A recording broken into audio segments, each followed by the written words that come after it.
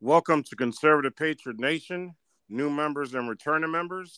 I'll be your host tonight, Patriot Mike, and bringing you a very special guest, Judge Joe Brown. Before we get into the show, I'd like to recognize a couple of our sponsors, Mike Lindell and MyPillow.com. If you go to MyPillow.com and use promo code CPNN, you'll get up to 66% off your purchase. And last but not least, I'd like to recognize the late, great Dr. Zelenko. He's left us a lot of autoimmune system boosters. And if you go to zstack.com and use promo code CPN, you can get up to 5% off your purchase. And last but not least, I'd like to bring on Judge Joe Brown. Thank you for joining us tonight, Judge. Okay, can you hear me? I can hear you loud and clear. Well, I can't see, so Yeah, this is pretty much an audio podcast. Okay, so then there's no video to it. Okay, good. I'm good to go. So, Judge, before we get into the nitty gritty and the good stuff, I see you're running for mayor in Memphis, and as of late, we've been seeing how crazy our states and cities are. Um, can you let the audience know why would you be the best candidate, and what are some of the better changes that you'll be doing for Memphis? Oh, why I'm the best. I'm basically the only one that's got the effective leadership. See, leadership is not sitting in an office talking about you're going to have some program that you're going to start up that you don't have a clue about, and then hiring people at great expense to play bureaucrat who don't have a clue either. It's about leadership. In other words, inspiring people to want to do something, to show them how to do it, to follow you as all of you do it. You have to be the drum major, you have to be the commander, you have to be the chieftain, you have to be able to get out and deal with the people face to face and say, this is why we need to do it, follow me. And you have to also have the wisdom and discernment to know how to do that and what they need to hear, not necessarily what they want to hear. And you have to figure out how to get it done. And if Mhm. your objective is to just get yourself in a place where you can get money in your pocket or in the pockets of the cronies who have financed you, then you're not doing your job properly. Now, I would suggest to everybody that if you are have a local situation where people are asking you to support them, there is a place you can go to. It's called followthemoney.org. Followthemoney.org. Enter the person, the area you're in, and you will find out who's been paying for them, who owns them, or who does not own them. And it's very informative. Wow. So that's a first step. That's something you can do. And by the way, I expose that because nobody owns me but the people. I say when I'm running, I want you, sir, in the mayor's office. And the way you get in the mayor's office is to get me in there because you will be running the city through me. I am for the people. A vote for me is a vote for yourself. A dollar for me is a dollar for your own interest. Absolutely. Some of the most important things is, the way that we see these evil people that have infiltrated our government. They're using a mind control type of situation. But what they failed, and they do that because they don't want the citizens to realize, well, we need to demand more job creation and better education. Forget all this other noise that they're talking about, because that's the only thing that's going to make a community prosper. And I hope the people of Memphis really wakes up and really realize that they have someone that is speaking truth and someone that is going to definitely fight for them and not tell them what they want to hear, but do the things that's going to better their life.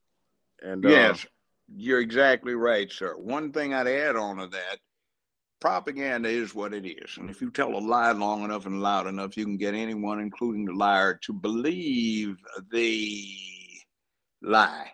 One Mm-hmm. of the things that has happened to us is a fulfillment of something Julius Caesar said 2040, yes, 2060 years ago. He was talking to Mark Antony, and he had just been selected to be Rome's dictator for life. And Mark Antony was saying, how would the Roman mob receive this? In other words, the common people of Rome. And he says, give them bread and circuses and they won't care. In other words, feed them and entertain them. And we're certainly well fed considering the overweight nature of so many of us. And we certainly have entertainments, thousands of channels and venues through which we can get instant gratification of our needs to be entertained or distracted. And we don't care what's going on. So I would suggest to everybody that's listening, if you're interested in what happens to you, take charge of it. Stop allowing what's going on to go on. Use your mouth to not just talk about frivolous matter, talk about the things that are of real consequence. If you can recite stuff about the NBA, if you can recite stuff about NFL, MLB, and you can't recite stuff about things that impact your day to day existence, something's wrong with you. Learn the rules of the road. And by this, I don't mean the roadway that you operate your motor vehicle on, that too, but I'm talking about the roadway of life, because life and where you live and the governance you get is like a highway. There are the fast lanes, and there are the clowns that get in the fast lanes and go 5 under the speed limit, and everybody's got to go around until you get a jam built up because nobody can get around anymore. And you've got those who are hazardous about the way they operate, those who drive so slowly and need to get off of the highway and get on a surface street because they can't handle the fast lane. So we have these analogies to life. Pay attention, take charge. It's up to you. You have to be brave and courageous and understand that the world itself is not a safe place. So there is no way anyone can guarantee you a safe life. You have to make that yourself.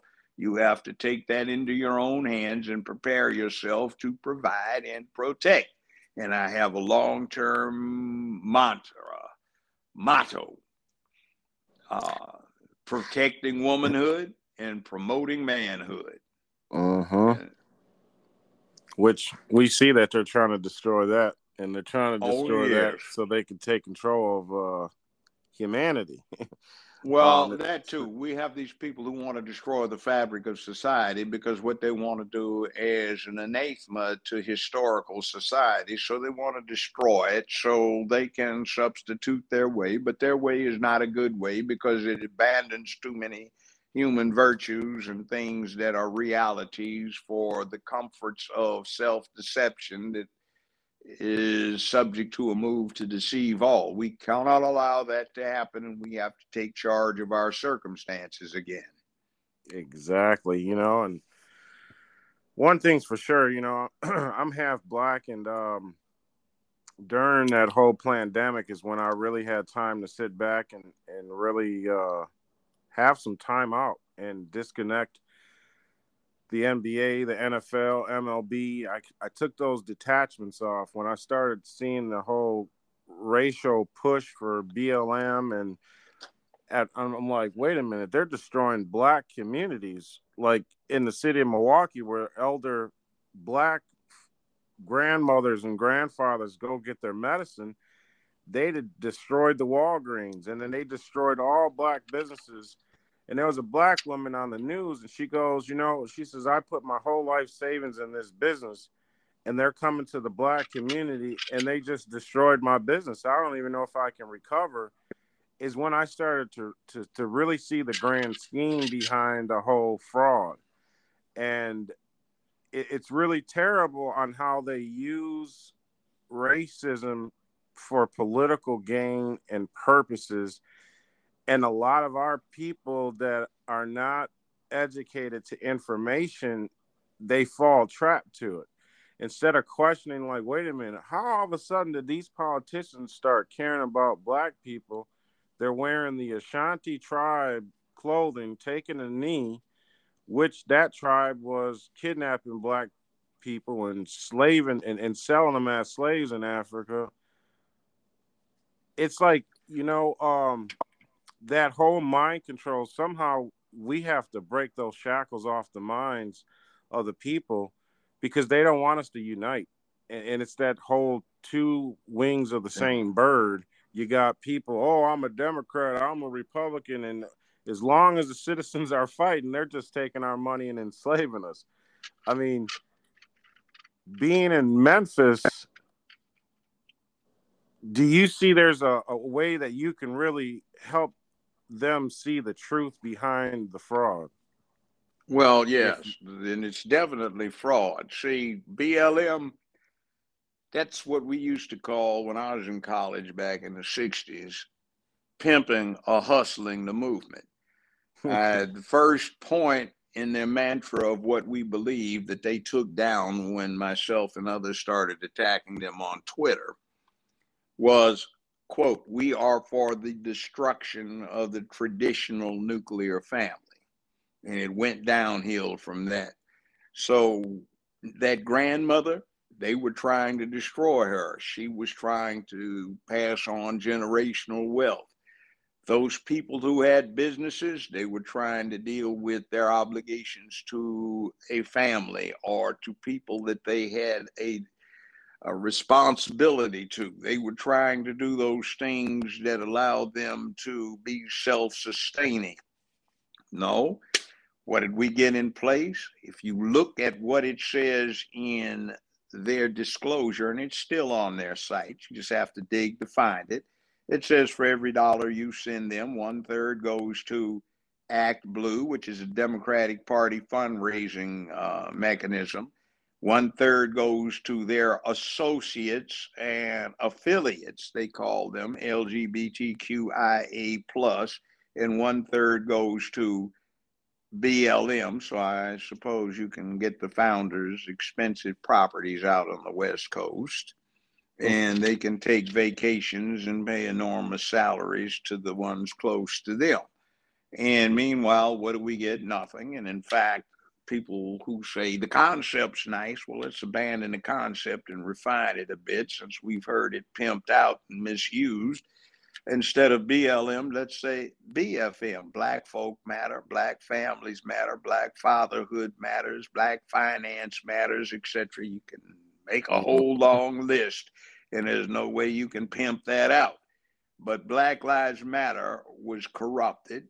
It started off as something of some merit, but we have these triggering words, and all you have to do to get some of us evoked into doing the wrong thing is attack it as white supremacy or something else and throw that in, and we don't deal with reality anymore.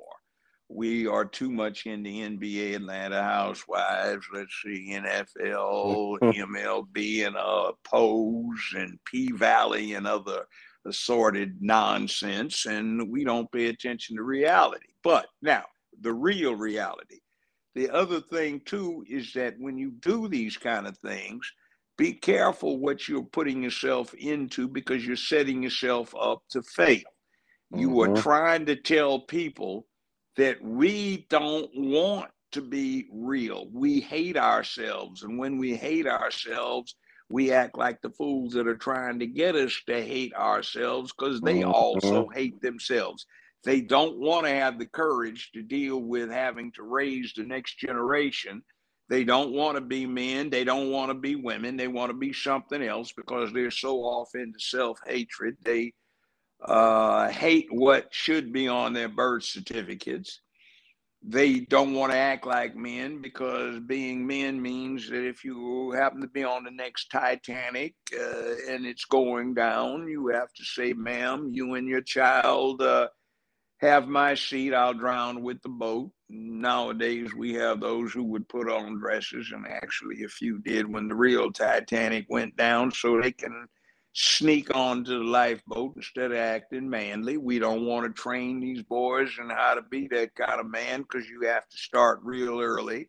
We're not into fatherhood in the home or the hood.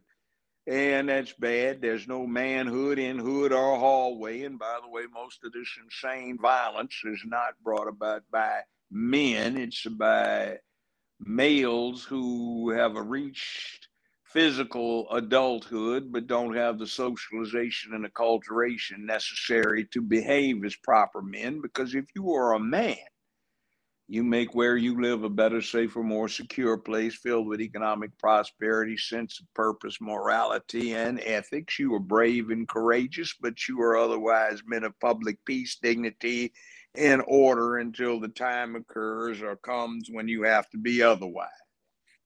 You must train your mind, your body, and your soul for this. So when you look in the mirror in the morning, you can say, were you a man yesterday? Are you going to be a man today? Are you going to prepare yourself today to be a better man tomorrow?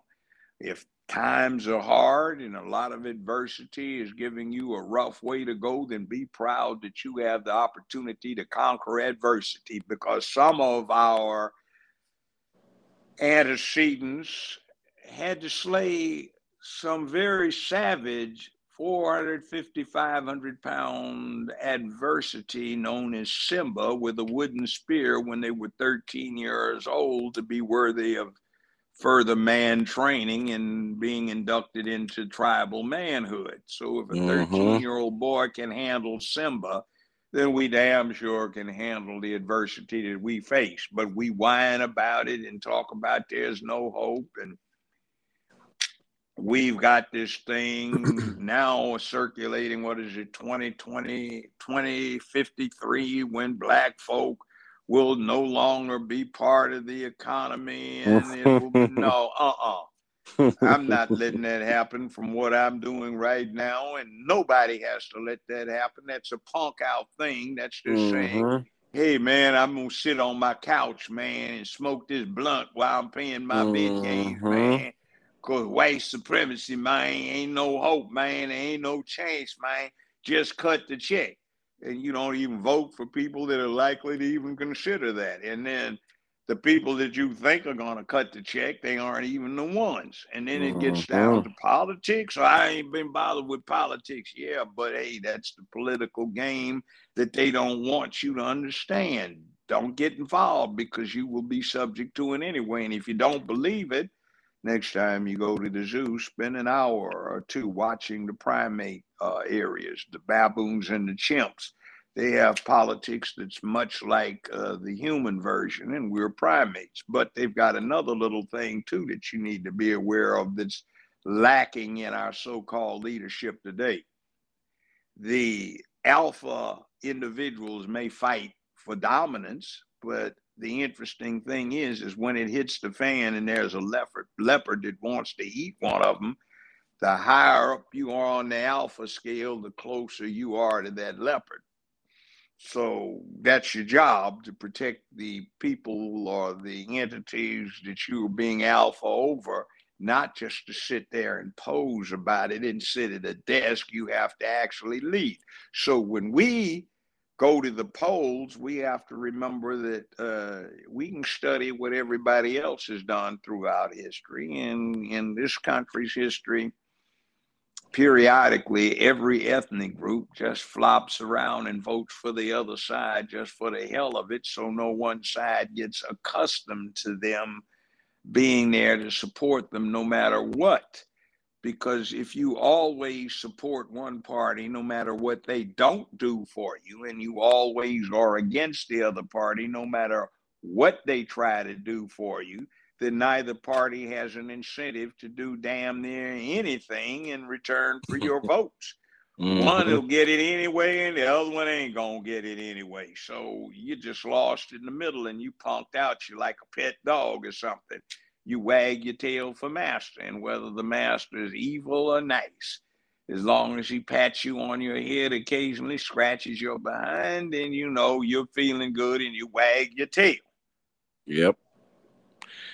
That's definitely been going on too. You touched on some key points, and that's I really don't want to make it about the black community, but that's something that's really dear in my heart, because it took me to move out of the community to really see the games that's played, and they want black folks distracted. They want to flood the community with drugs. They definitely want them to help populate the private-owned prisons, and they want they use these celebrities to bring this fake black culture to the black community. That none of that stuff is really our culture. If we want to try to find our culture, we got to go back and look like you were talking about with the tribes in Africa, and look how the tribes operate, not the Africans now that are being like that are now living like people in America. They're bringing cities to them, but the actual tribes, that's our culture. And then you had people like Lyndon Johnson sending and males with suits on talking about, if you get the father out the house, we'll give you some extra checks. Broke down that father from being in the household. People watch the news and they're like, man, why are these kids just killing people? And you ain't got no father figure. They're mentally hurt. They have pride. They ain't gonna admit to it, and it's chaotic. And if you look around, I had a cousin. She's like, we got to stop spending money in the white neighborhoods, and we got to keep it in the hood. And I just politely told her, I said, if you examine what you just said, your heart's in the right place, but the Arabs and the Chinese and the Indians damn near owns everything in the hood. That money goes to them. It's either going for their family or it's going to their country, and they're not investing in the hood. What we need to do is demand education, better education, and job creation. Because when we start getting educated and start having more jobs in the community, we could be more successful.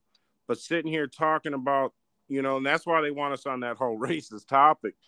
And it's like they play distractions and games, so the majority doesn't figure out the scam. Because once the black community wakes up, they know that they have a world of trouble on their hands, and they definitely don't want us to wake up.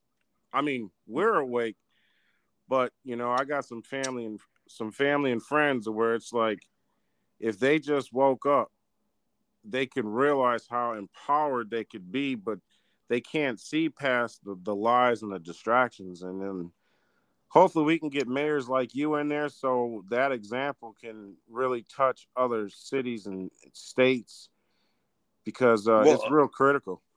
Let me give you a reality. I learned over 50 years of dealing with criminal matters, criminal justice in courts.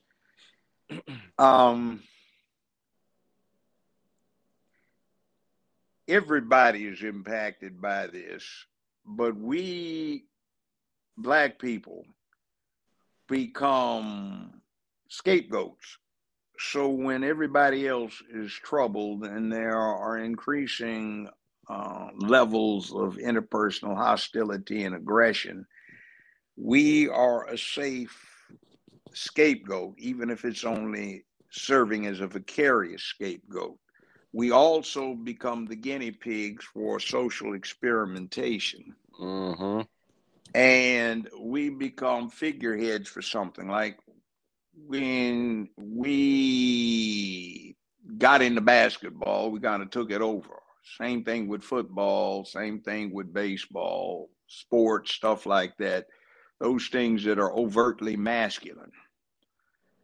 And we become surrogates for the scapegoat when we become good targets to attack as masculine objects, because there are those who want to destroy masculinity, the masculine principle.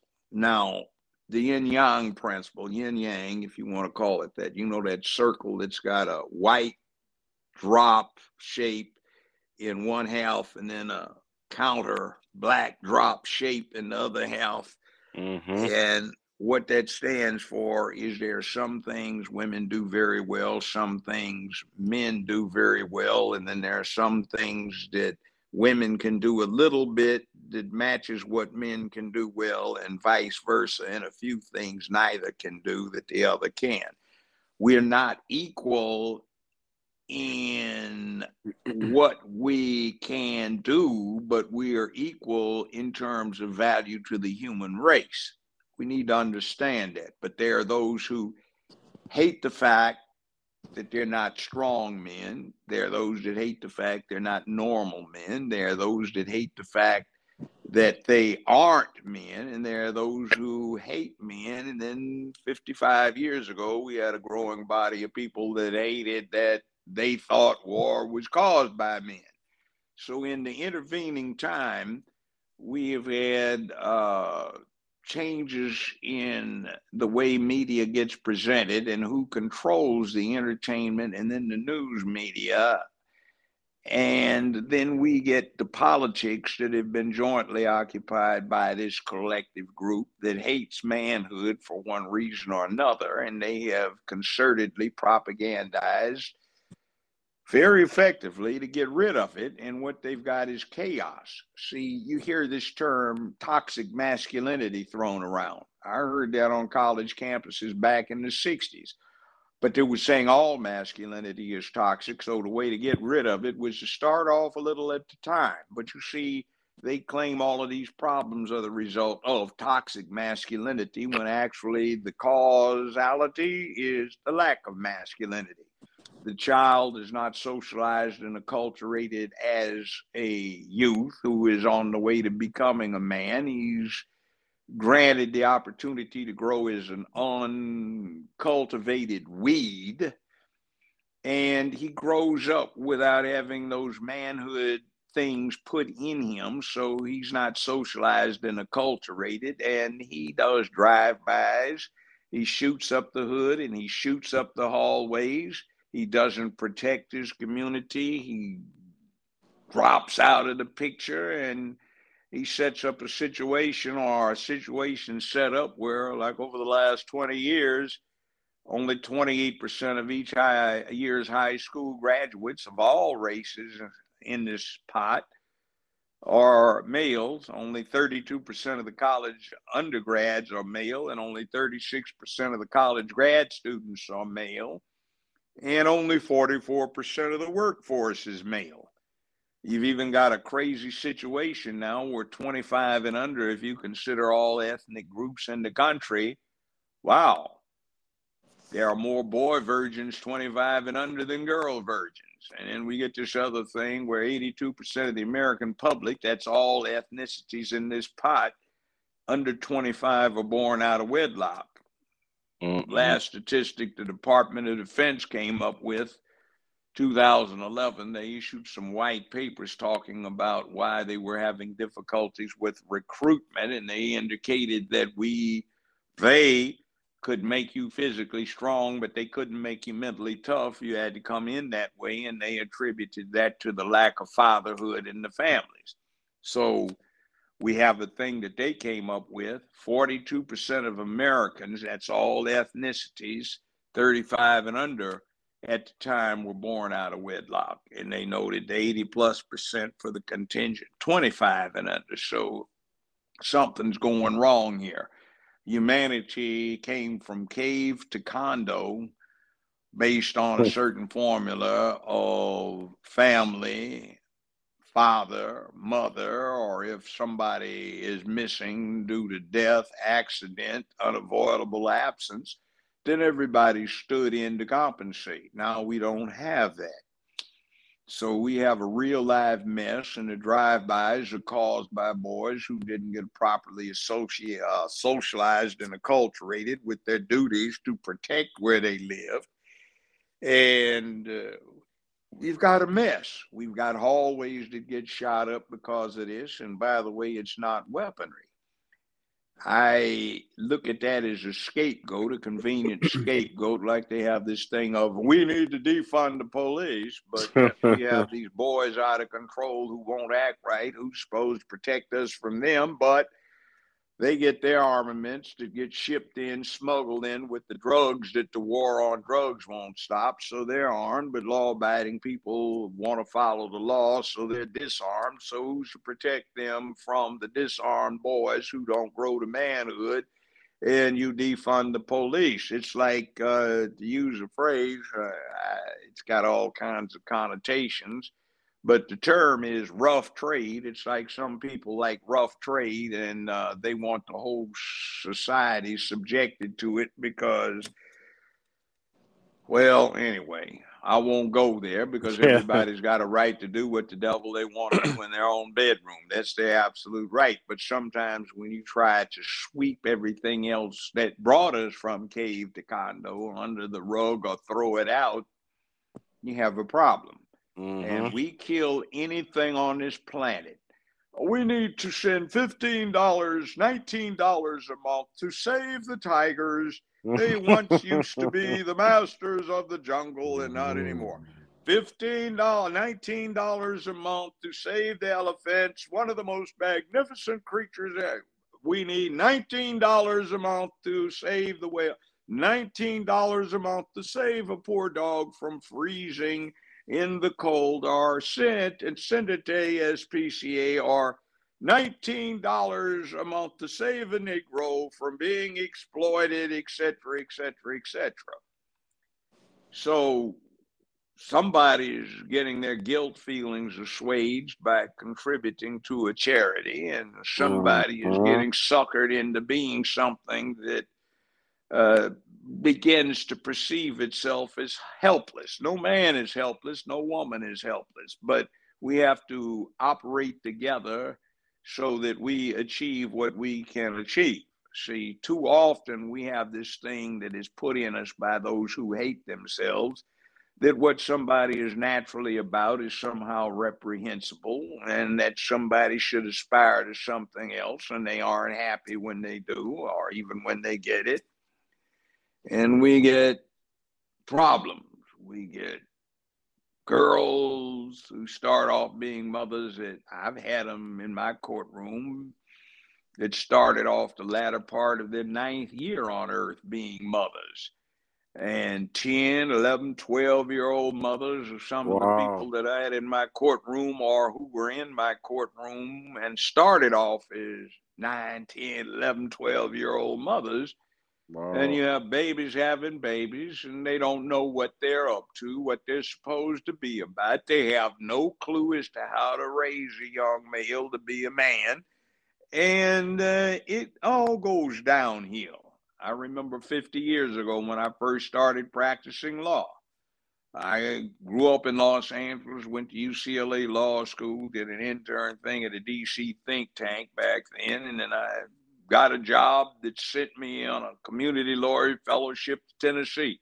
When I got here, the first kind of case we had to deal with was getting the check cut back on when the social worker cut it off because there were 2 or 3 out of the 7 or 8 baby daddies involved that were trying to teach the children. That wasn't supposed to happen. We had frivolous accusations through juvenile and family courts. He's the daddy because out of the ones that could be the daddy, and this was before Jerry Springer and such like got on television, and it was what it was. So fatherhood kind of went out of the wayside, and we had people talking about boys evil and you don't need men around because they just mess up the kids. So you have this thing now. I don't need a man. I don't want a man. I don't want to be a man. And then we get recruiting for perverts who want to seduce children to satisfy their pedophilic urgings. And it's not a healthy thing when we don't teach the children the fundamental aspects of being human, which is we live on a planet that is per se dangerous. So in order to deal with staying in the condo instead of back in the cave, we have to be brave and courageous and adept at handling what's going on. And we have to remember we can kill and eat anything we want. And we're quite able to kill ourselves unless we control ourselves. So self-control is out the window. It's all about a motive response to whatever gets you worked up. And that's not healthy. No, not at all. Thank you for shedding light on a lot of that stuff. It's definitely needed to be heard, and hopefully it touches a lot of people. If we can, I'd like to go into the the real identity of Barack Obama, aka Barry Soetoro. Um, a lot of my family members, when I'm trying to tell my mother and some siblings, they're, oh, everybody wants to attack him because he's black, and I'm like, no, no, no, no. There's a lot of truth out there. So for those people that don't believe it, that thinks that, he's being attacked because Trump said, show your birth certificate, could you help the audience understand this man's true identity? Who are we talking about? I didn't hear what you're saying. Somebody tried to call me then. Go ahead. Oh, sorry about that. For all the people out there, like, I get pushback from my mother and certain siblings about Obama when I try to tell them, there's truth out there about him being Barry Soetoro and his true identity. I get No, pushback. his true identity is Barry Soetoro was adopted by Lolo Soetoro, which was the undercover name for a person who was at one time international vice president for Standard Oil. Lolo Soetoro also ran the death squads for the Indonesian government. Back in the late 50s and early 60s, he had muscle. He had connections with Standard Oil. Standard Oil wanted to get into the oil reserves in Indonesia, so they propped him up, and he became oil baron of Indonesia. He also ran spy networks for the U.S. government in the 60s and early 70s. And remember, the NAM was going on at that time, and those spy networks were run in the People's Republic of China, North Korea, Vietnam, North Vietnam, Cambodia, Laos, and where he lived in Indonesia. So Obama's maternal grandmother was the CIA conduit through her position as a vice president in a Hawaiian bank to the transfer of funds to CIA interest in the Southwest Pacific, which included Lolo Soetoro. She became acquainted with him, and she introduced him to her daughter, who had just delivered Obama less than a year and a half before. They quickly got married. Lolo Soetoro adopted Obama before he was 2. Now, meanwhile, Obama's connections through this grandmother. The grandmother was married to an individual who was the maternal grandfather of Barack Obama. That individual was first cousin to President George Herbert Walker Bush. All right. George Herbert Walker Bush had a son who became U.S. President, George Walker Bush. And George Walker Bush, Barack Obama, and George Herbert Walker Bush, 3 presidents of the United States, were cousins. Also, and this is an interesting one that I think needed to be explained, but the press didn't dare touch it, was that Vice President Dick Cheney was also President George Walker Bush's cousin. Oh, he was cousin to Barack Obama, aka Barry Soetoro. He was cousin to George Herbert Walker Bush. You see, so this is interesting. Now,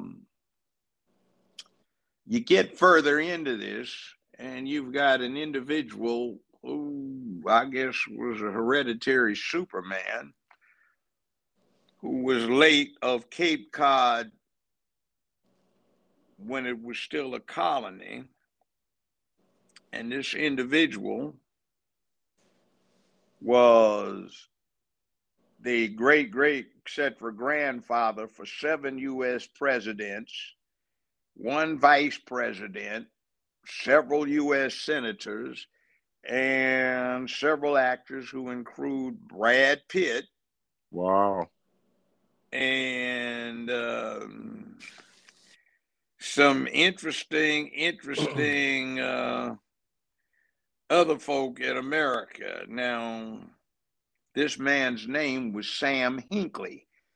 He had been a Frenchman, a Huguenot Protestant. He was exploited and persecuted by French Catholics, so he indentured himself for several decades to someone who paid for him being brought over to the colonies to be an indentured servant slash slave. And by the way, the First Amendment that talks about 3/5 never mentions black people. It just says for purposes of apportioning representation in the House of Representatives, a census shall be conducted every 10 years, and based on that census, 3/5 of all persons who are held in slavery or involuntary servitude shall be counted toward that number. In other words, you count them for purposes of your representation, but they can't vote. And that, by the way, is why the census we had in 2020 was the first one in my adult life, which was the fifth one I filled out as an adult, that did not ask my citizenship status nor the citizenship status of my parents. Why? Because California, Illinois, and New York wanted to maintain the number of congressmen they had by counting illegals. Wow. Without concern about their status. And guess what? The illegals can't vote. So they would be getting represented without a vote, but California would pick up or maintain its number of congressmen rather than having to lose a few. See, it's not trying to get illegals to vote, though New York is coming up with this thing of saying non-citizens can vote in state elections. New York City already passed that ordinance. So, I mean, that's another corruption, but there are all kinds of little sneaky things that if you knew the rules of the road would be quite obvious. Now, I can lapse off into another one, which is Article 2, Section 4 says the president and vice president may be impeached and if convicted, removed from office. And the 12th Amendment says if impeached and convicted thereof, you can no longer hold the political office. The three bases are bribery. The other basis is treason, and that's the only crime defined in the Constitution itself, and it's very specific. And the third one is misdemeanors and felonies in office.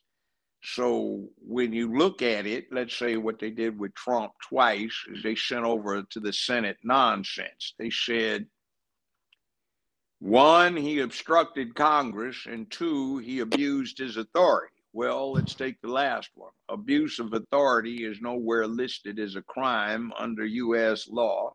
It's not bribery and it's not treason. So it's dead on arrival with the trier of fact, to wit, the U.S. Senate. Next thing, he obstructed Congress. Well, aside from the fact that anytime a president vetoes an act of Congress, I imagine he's obstructing them. But you see, Article 1 of the Constitution says the Congress shall consist of two chambers, the House of Representatives and the Senate. And these bozos kept taking the stuff that the press had been used, since at one point they were the only elected officials, the senators weren't. They assumed that when the press said congressman, that meant the House of Representatives. But since the Constitution says otherwise, it also includes the Senate. As soon as that article got to the Senate, they just said, hey, any of you guys in here feel like you got opposed or obstructed? Nope, well, that one's out. So you wasted a lot of time. But what they wound up doing is they went back in and impeached him without a successful conviction again after he was no longer president of the United States. So that set the precedent. So now we have this thing with, what did Joe Biden do when he was vice president of the United States? And under the precedent, did he commit bribery? He admitted so himself.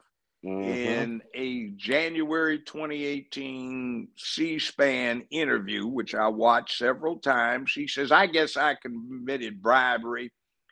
I told Ukraine that if they didn't back this guy off of investigating my son, since the president put me in charge of it, I was going to see to it that they didn't get the $14 billion in U.S. loan guarantees.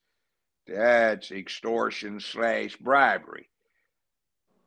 By the way, Ukraine revealed 2 weeks before the 2020 November election, the Ukraine Supreme Court ordered a long, lengthy organized crime indictment to be unredacted, and it showed that Joe Biden as vice president and his son Hunter Biden as representative of a gas company doing business in Ukraine had been indicted for multiple counts of extortion, bribery, subornation of treason, subornation of perjury, etc., etc.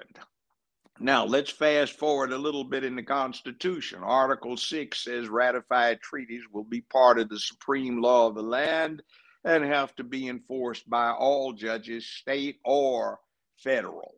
Now, we have some treaties that involve Interpol. Ukraine is a member of Interpol. We have some treaties that are ratified with Ukraine directly. And the treaties say, in effect, that we have to assist each other in the apprehension of criminal elements, their detention, and their extradition.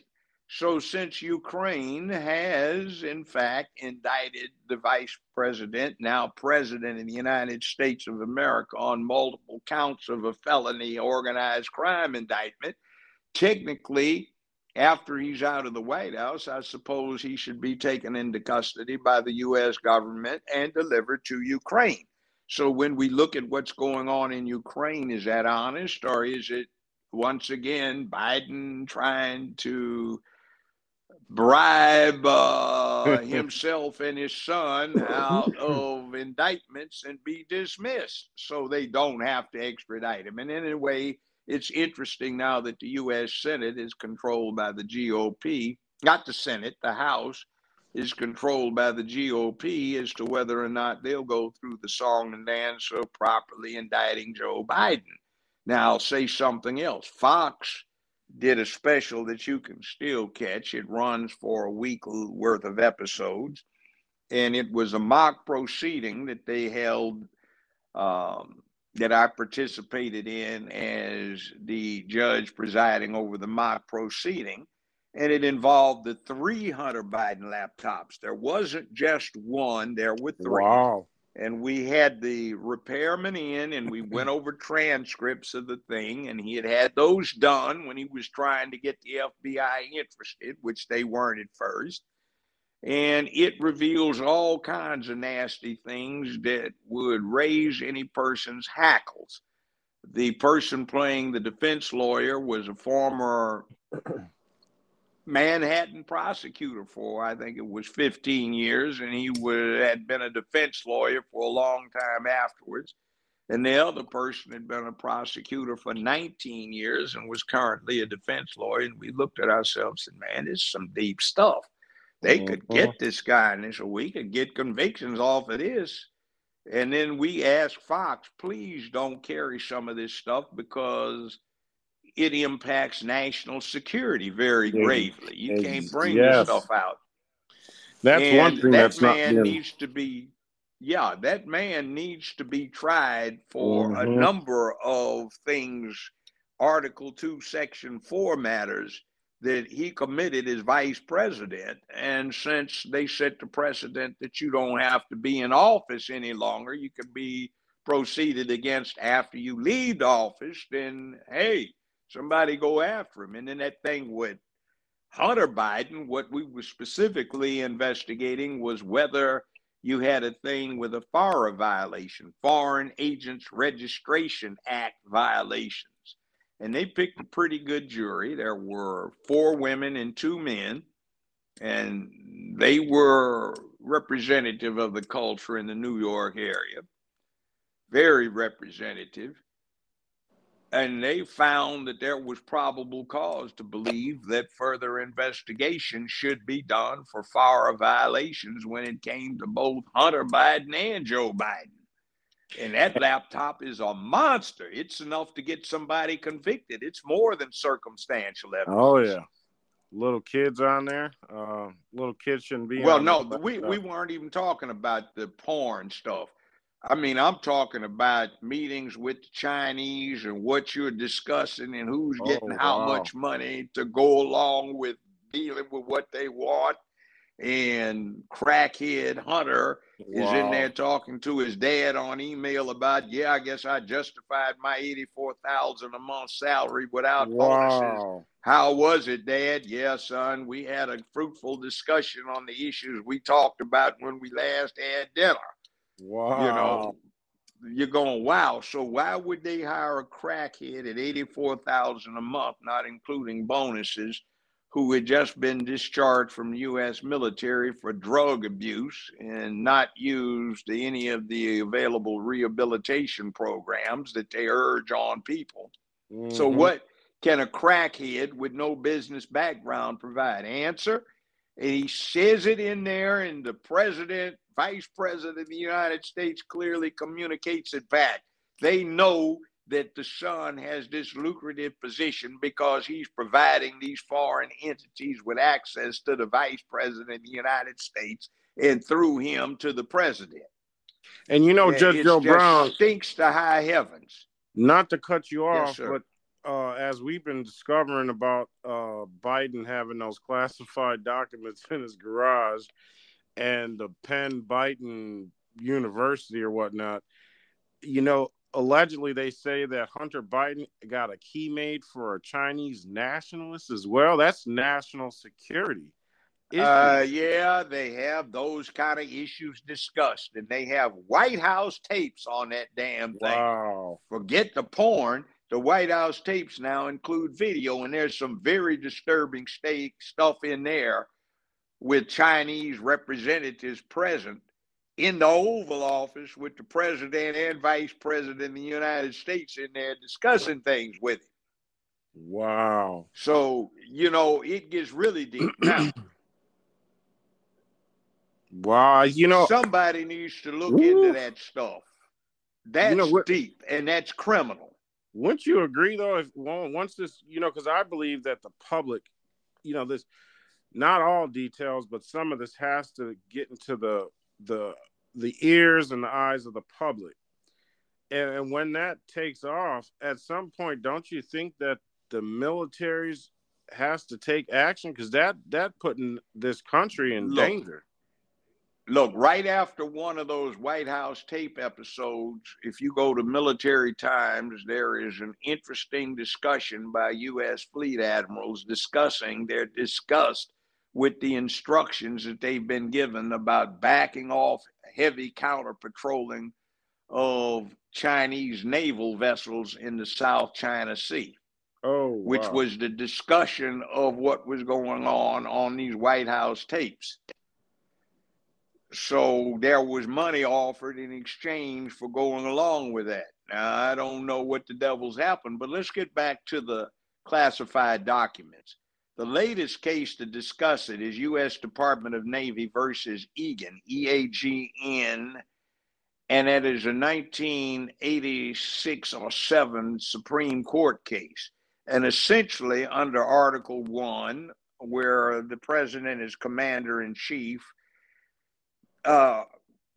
Article 2 and Article 4, where you discuss his role as chief executive and his role as chief diplomat for the United States, the president has unlimited discretion to classify or declassify documents. He can override the entire Joint Chiefs of Staff if he wants to, because civilian authority over the military is granted to the civilian commander in chief.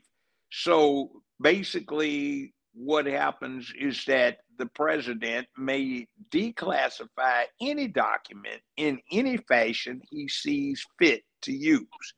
But now the vice president has no such authority.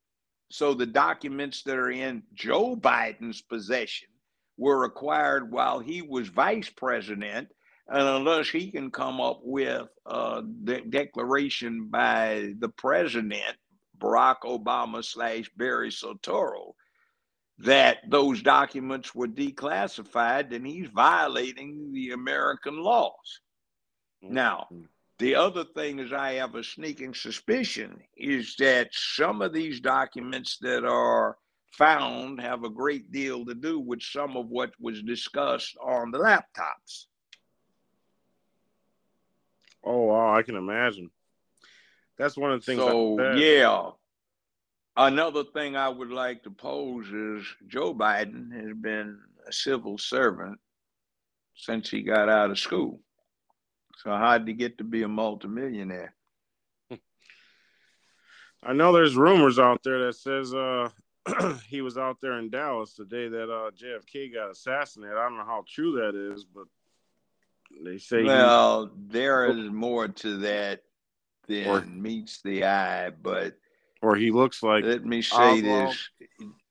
No, it doesn't. He looks like Oswald. Let's just say that in an interview of the first detectives on the scene and the assigned investigators for the Dallas Police Department, a discussion I had more than 22 years ago, let's say that they said Lee Harvey Oswald was scared as hell. Jack Ruby had cancer that he knew he wasn't going to survive, and there were certain other people that were very angry at John F. Kennedy. I even had a statement I got from Lyndon Baines Johnson's mistress. You can always see her standing in pictures of LBJ. Lady Bird is to his left shoulder, standing next to him. She's usually in the next row above to his right. And she said that at a function the night before JFK wound up getting assassinated, that LBJ was very disturbed. He said, I just heard some very disturbing something. I don't know what the hell this is about, but hell, this is just plain wrong. What's going to happen? So there were entities that had an interest, and let's say this, I never accepted Lee Harvey Oswald taking that Carcano rifle and making the shot from the book repository Irie at the very top. Neither did the detectives. And one of them, who was the first detective on the scene and found the rifle, said, this is a quote, he said, when I came in, Judge, I talked to the building superintendent, and they had these old-time elevators. You couldn't just summon them. You had to go get them. So we were going to have to walk to the top floor. Well, we were in the basement, and when you leave the basement, you have to go to the first floor, but there's no continuous stairway. You have to walk entirely across the first floor to another set of stairs. When we were walking across to the other stairway, I was passing the elevators, and as I was passing the elevators, this individual walked past me. It was Lee Harvey Oswald. I said, stop, who are you? The building superintendent says he works there. I said, oh, and at that point, I heard the mechanical pointer on the elevator indicated was coming down. And as I'm standing there looking at Lee Harvey Oswald, I see the elevator come down from the top floor. Somebody's on it, and they go all the way to the basement. He said, when I went up there, that's where we found the rifle. And he said there was always an identifiable fingerprint. Now, based on a congressional act in 1988 and another that supplemented it in 1989, there was a congressional act that was signed off on by President George Herbert Bush that was reinforced by an executive order he issued, that was reinforced by an executive order that President William Clinton issued. And they set up a repository on 14th Street in downtown DC, which I visited personally a time or two, and you could request documents, and the executive order and the congressional act mandated that all U.S. governmental investigative agencies surrender to this repository all records pertaining to all assassinations and assassination attempts. and you could go in there, pay your fee, and you'd get certified copies of various and sundry documents. Dallas police detectives showed me the certified copies of some of the documents that they got. And based on those documents, they had a bingo. What was the bingo on? There was an identifiable fingerprint on the buttstock of the Carcano rifle. But in those days, you had to have a suspect. And they got a suspect, and they ran the suspect, and it was a hit. So they knew who the suspect was. The suspect had graduated at the top of his high school class, captain of the football team, the baseball team. He had gone to a prestigious major Ivy League university. He had withdrawn to enlist in the military. He was a decorated hero, came back, and in 1947, he shot a man in front of a bunch of witnesses 6 times in the head. He was sentenced to die by hanging, but shortly before he was hung, the governor commuted his sentence to voluntary manslaughter and put him on immediate parole. He had been subject to investigation as the person responsible for multiple known murders. And interestingly enough, he supposedly died in a one-car wreck in the middle of the Texas desert with no witnesses. He was supposedly buried in a certain cemetery, and based on what they got an exhumation order from a court. They dug the casket up, and there was no body in it. Oh, wow. So this was the person whose fingerprint had been identified as being on the Carcano rifle. Also, interestingly enough, this is another interesting story. The person who was the forensic examiner, chief medical examiner for the state of Texas, and did the autopsy on John F. Kennedy, got indicted and arrested for murder.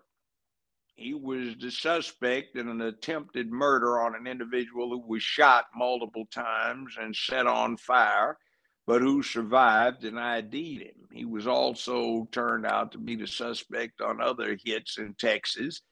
He was put in the Dallas County Jail. He was walked over to the the courthouse for arraignment. He supposedly attempted to escape, was shot allegedly between 14 and 15 times, and he was supposedly buried in his own cemetery. He ran a chain of private mortuaries and cemeteries, but when they got an exhumation order, they dug the coffin up. There was nobody in the coffin.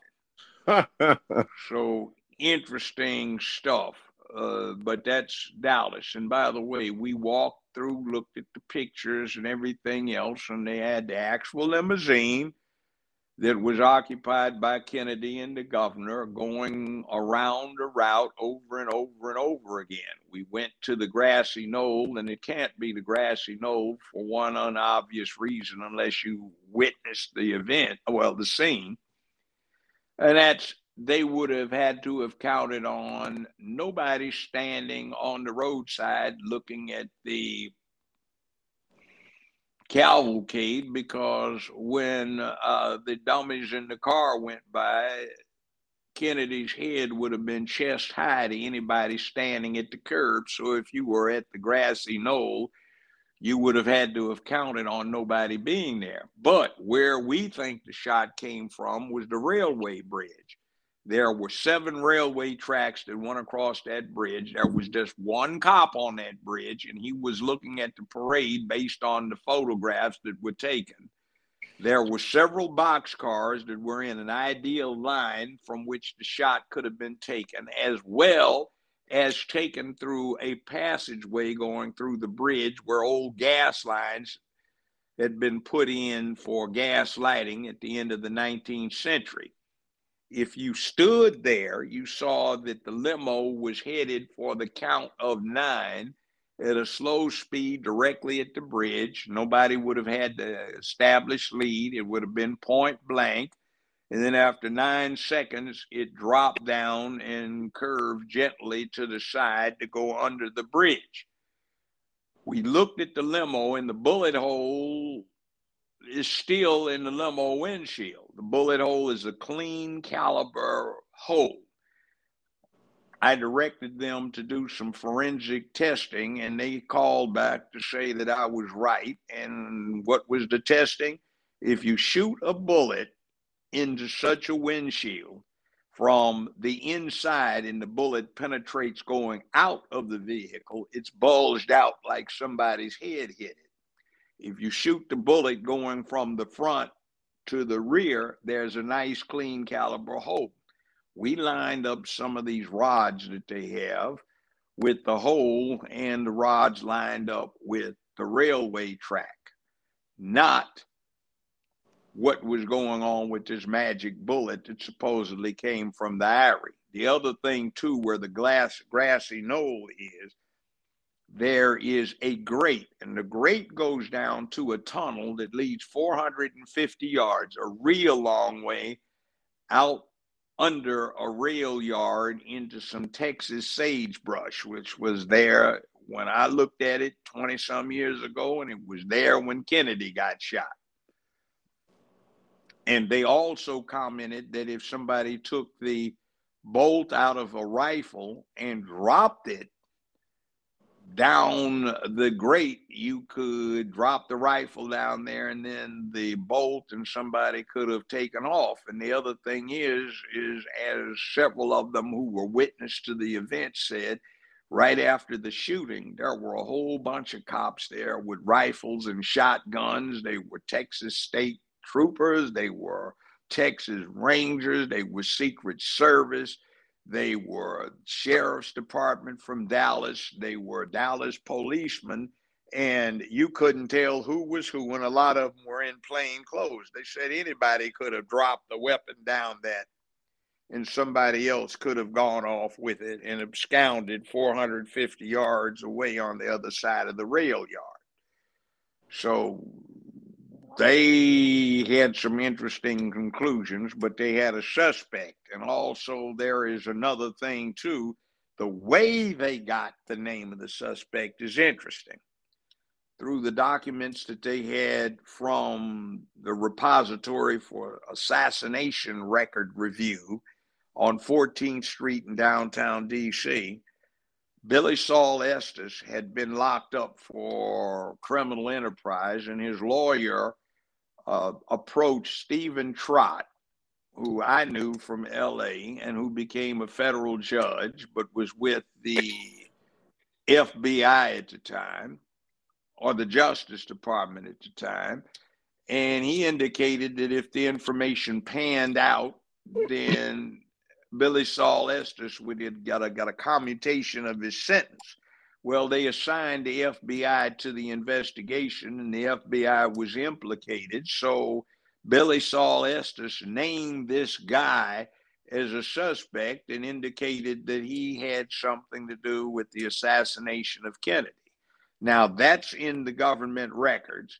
That's what the detectives with the Dallas Police Department had and showed me. There were attested copies.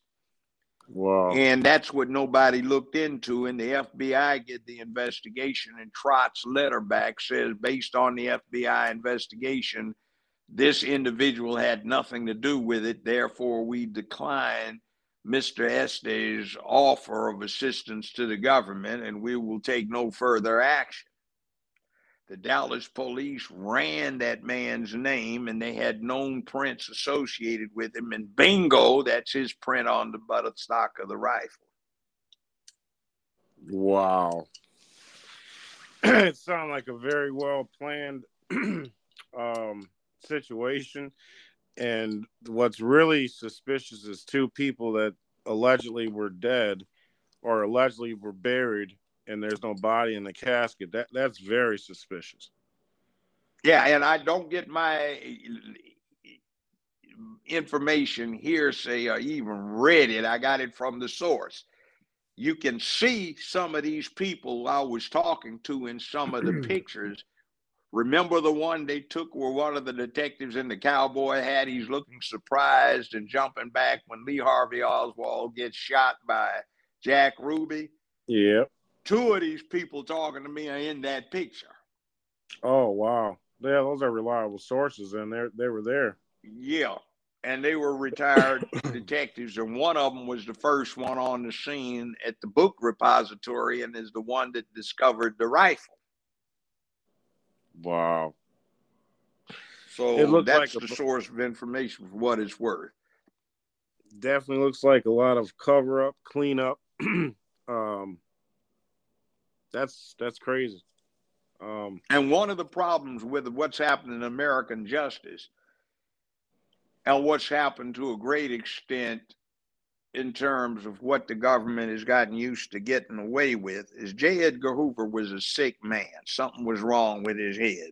Mm-hmm. And he was in charge of the FBI for way too long and blackmailed too many people, got too much power.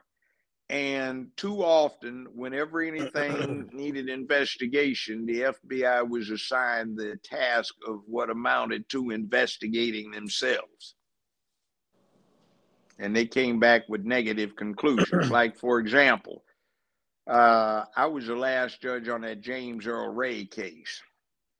And James Earl Ray, according to the Memphis Police Department's Homicide Bureau, wasn't even in town on the day, and the homicide detectives were clear in their opposition to charging him with the assassination of King.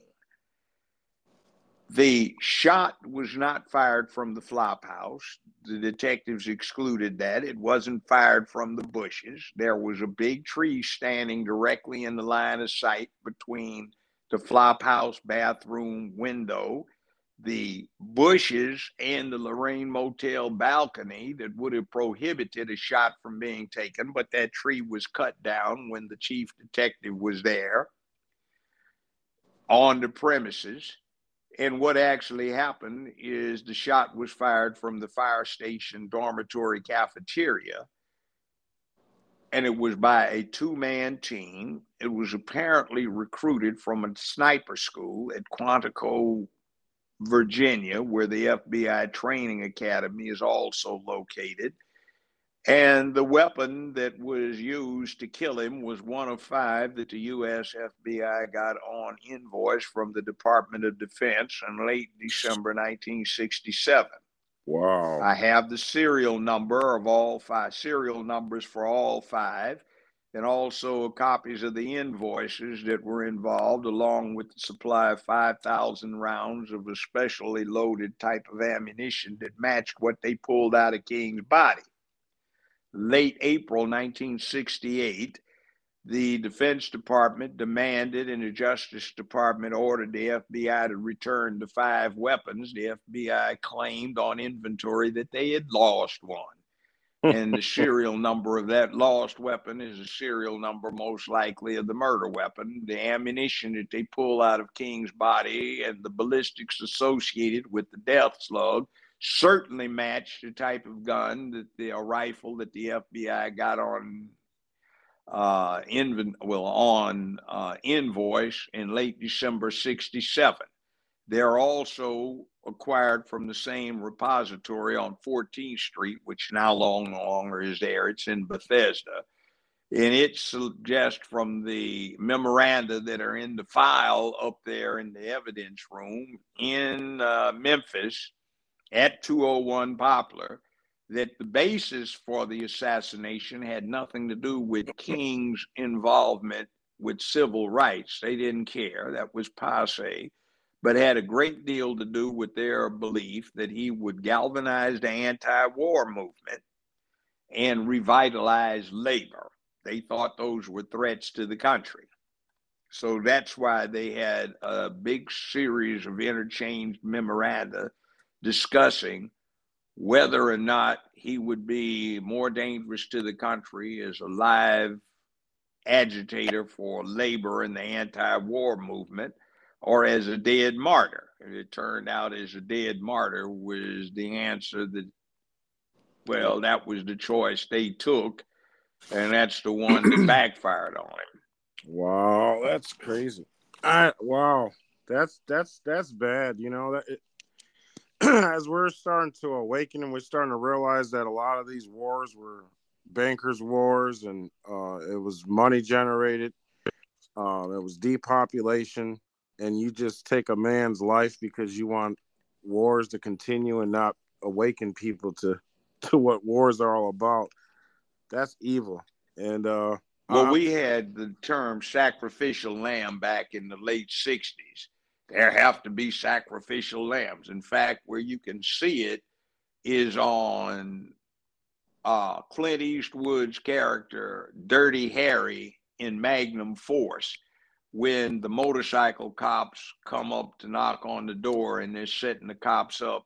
Police are setting one of their fellow cops up to be shot and killed so they can use him for a purpose. And Dirty Harry, Carrie Callahan gets on him and they say, well, there have to be sacrifices, you know, etc. We have to have our sacrificial lambs.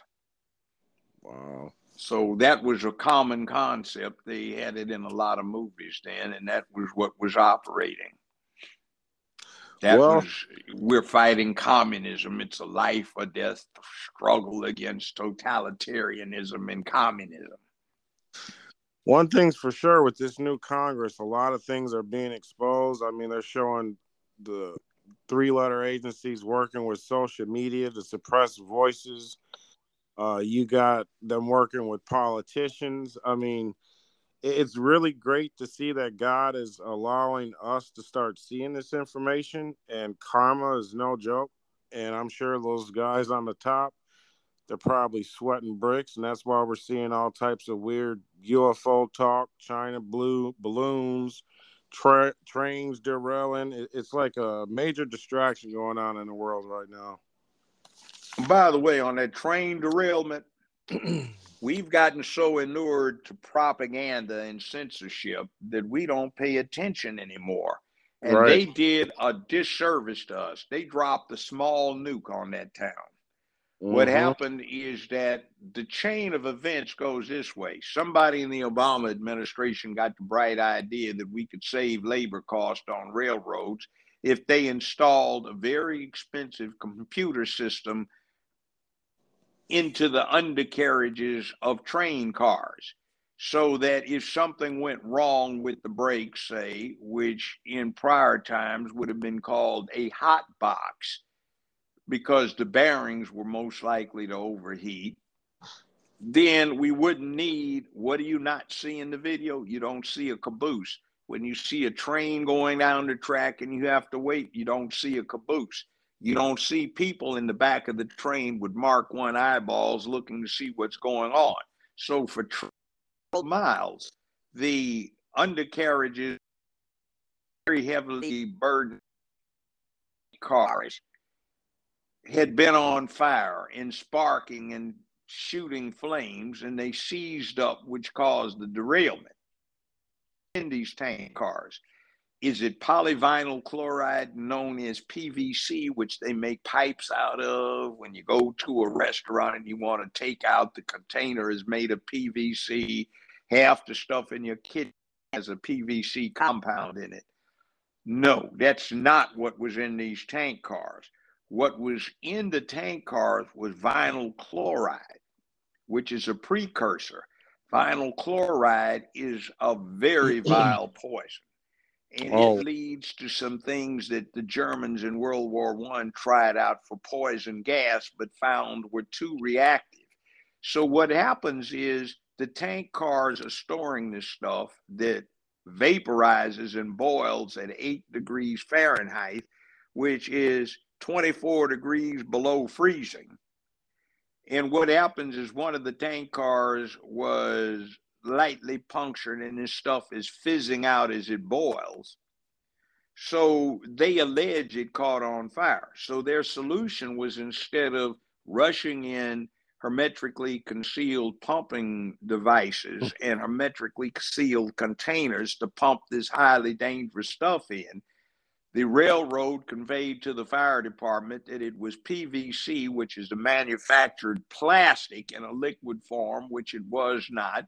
So the railroad and the fire department punctured the other 4 cars and set it on fire. When you do that, you dump all of this vinyl chloride into the atmosphere. And when it's burning, guess what it does? It mixes with the moisture in the atmosphere and forms hydrochloric acid. It seeps into the groundwater, and when it gets into water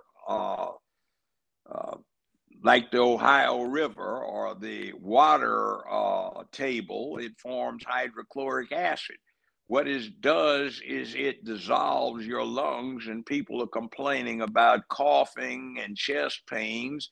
And we've got pets and wildlife and fish and domestic farm animals dying within a 50-mile radius when they start breathing out pink froth because their lungs are getting eaten up. That's what's going on with the people. So now it's winter. You've got the hot air rising in the cold winter air up to 35 to 60,000 feet. It's up there. The winter winds are blowing it. It cools off. It gets dense. It drops down 150, 200, 250 miles away. Somebody else is subjected to the contamination. So what happens? The fire department and the railroad are trying to cut corners, and they don't have any of the necessary equipment to do something about addressing such an emergency. They have tried to cheap it out and gotten rid of the cabooses and tried to revive a very expensive idea of putting computers on each and every one of these cars, which they can't afford to do. So we get stuck with Biden's administration and Buttigieg, who is in charge of it, and he's one of those what you call glamour appointments because he has no expertise in the field, but it's of interest to the administration to either pay back patronage or get social advantage by making the appointment. So they appoint him with more concern about his bedroom proclivities than his expertise in the subject. So for 2.5 years, we get nobody in charge. We get all of this mess being shipped around the country. And by the way, another derailment happened for the same reason, overloaded tank cars, where the cargo is extra dense because it's got to be cool to keep it from boiling, and the cold weather makes it colder, denser, and heavier. And we get a real live mess. And we've got several derailments dumping not PVC, polyvinyl chloride, but vinyl chloride out and about, endangering many people, and there are no nearby pieces of equipment to address this problem. Wow. Real mess. But we're used to it because we don't demand of the press to carry accurate information as the Fifth Estate. By the way, the Fifth Estate is supposed to be telling us what's going on so we can effectively exercise and sell our franchise and self-government in this country. Yeah, they're too busy for ratings and making money and making false stories and just keeping the people fighting each other.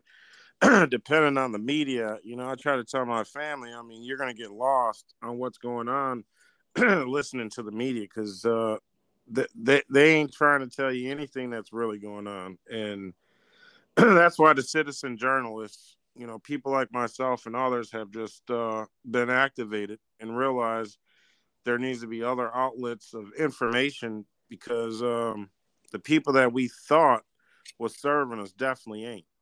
And it's an honor to have. Well, guess what? There are 2 pieces of legislation that have been introduced recently to make it a federal crime to contest the outcome of an election, to question it, or to imply it wasn't fair. What the devil does it? That sounds like National Socialist Workers Party stuff. You know who they were. The acronym is Nazi.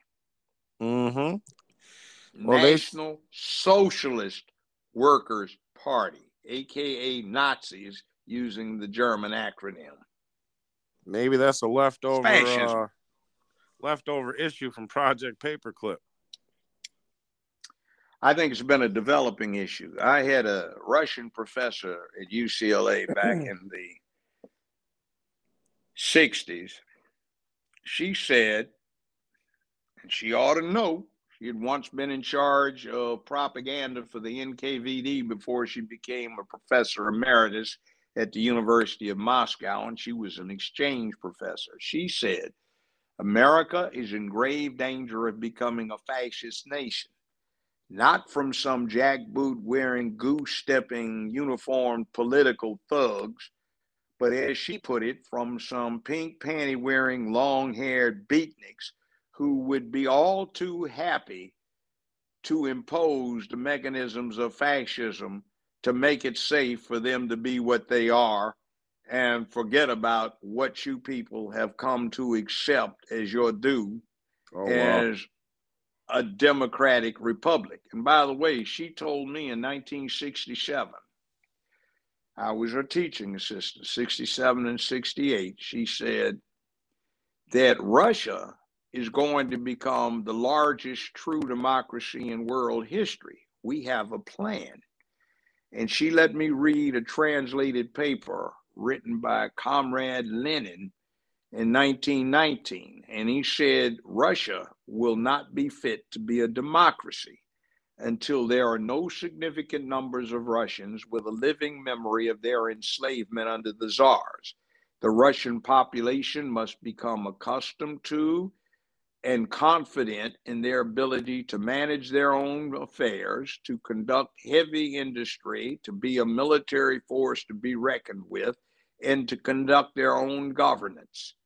When this happens, and Lenin predicted it would be in the last decade of the 20th century, starting around or about 1990, the Russians would be able to have, and he used the exact terms, glasnost and perestroika, that Gorbachev used in 1990, and they had a plan, and they implemented it. So, yeah, I'm still wondering about how much of what we have against Putin has to do with the Ukraine and Biden trying to get himself out from under an indictment. Oh, Biden's trying to get that evidence out in Ukraine on his indictment burnt up. Yeah, and then the other thing too, do you know what Putin is saying his justifications are? It starts with stopping the resurgence of Nazism. Mm-hmm. You see, Ukraine has a bad history. Outside of Germany itself, Ukraine supplied more volunteers for the Waffen-SS, which was the military component of the SS, for supplying agents to the Gestapo and for volunteers for the Wehrmacht than any other place outside of Germany itself. They're responsible, the Ukraine, for rounding up more Jews, vagabonds, and gypsies and undesirables than any other group and sending them off to extermination camps. Since Stalin and the Soviet Union were what they were in 1945, Stalin prohibited any Ukrainians from being tried at Nuremberg. He said he'd deal with it. So we never got Nazism stamped out in Ukraine. And a lot of those people you see coming over here have been on social media over the years, festooned with all these Nazi swastika tattoos and such like. And they consume very large quantities of Mein Kampf. So why are we dealing with them? Is it for international peace, or is it because our petroleum industry is feeling threatened by the fact that Russia was supplying gas and oil to Europe at a rate we would have found difficult to match. Wow. Wow, that's so interesting. I definitely would love to bring you back on, Judge Joe Brown. You bring a lot of things to light. You bring some information that a lot of people that resist truth need to hear. And it's easier listening from um, a character of your background for some of these people because they've been spoon fed information. And if a news anchor doesn't say it, if a celebrity doesn't say it, it's not true. It's a conspiracy. So, what I've learned is when they hear it from someone that is well known that they've seen on the television, it's easier for them to listen. And it's grateful to have you on because I'm going to send this podcast to all my family. And it's a time for them to start paying attention to truth. So I'd love to bring you back on again. I know we're going on 2 hours. And I don't want to keep you too much, but I definitely got to have you back on. And by the way, I'm running for mayor of Memphis so that the people can take back their governance. It's time that happened. We need to get people out of positions of power who have no interest in ordinary people. Mm-hmm. Judge Joe Brown, could you let the audience know how could they help with your campaign, or what's the best way to reach you or follow you? All right, here's what you do. First off, go to followthemoney.org and find out what some of my opponents have been up to and who has bought them.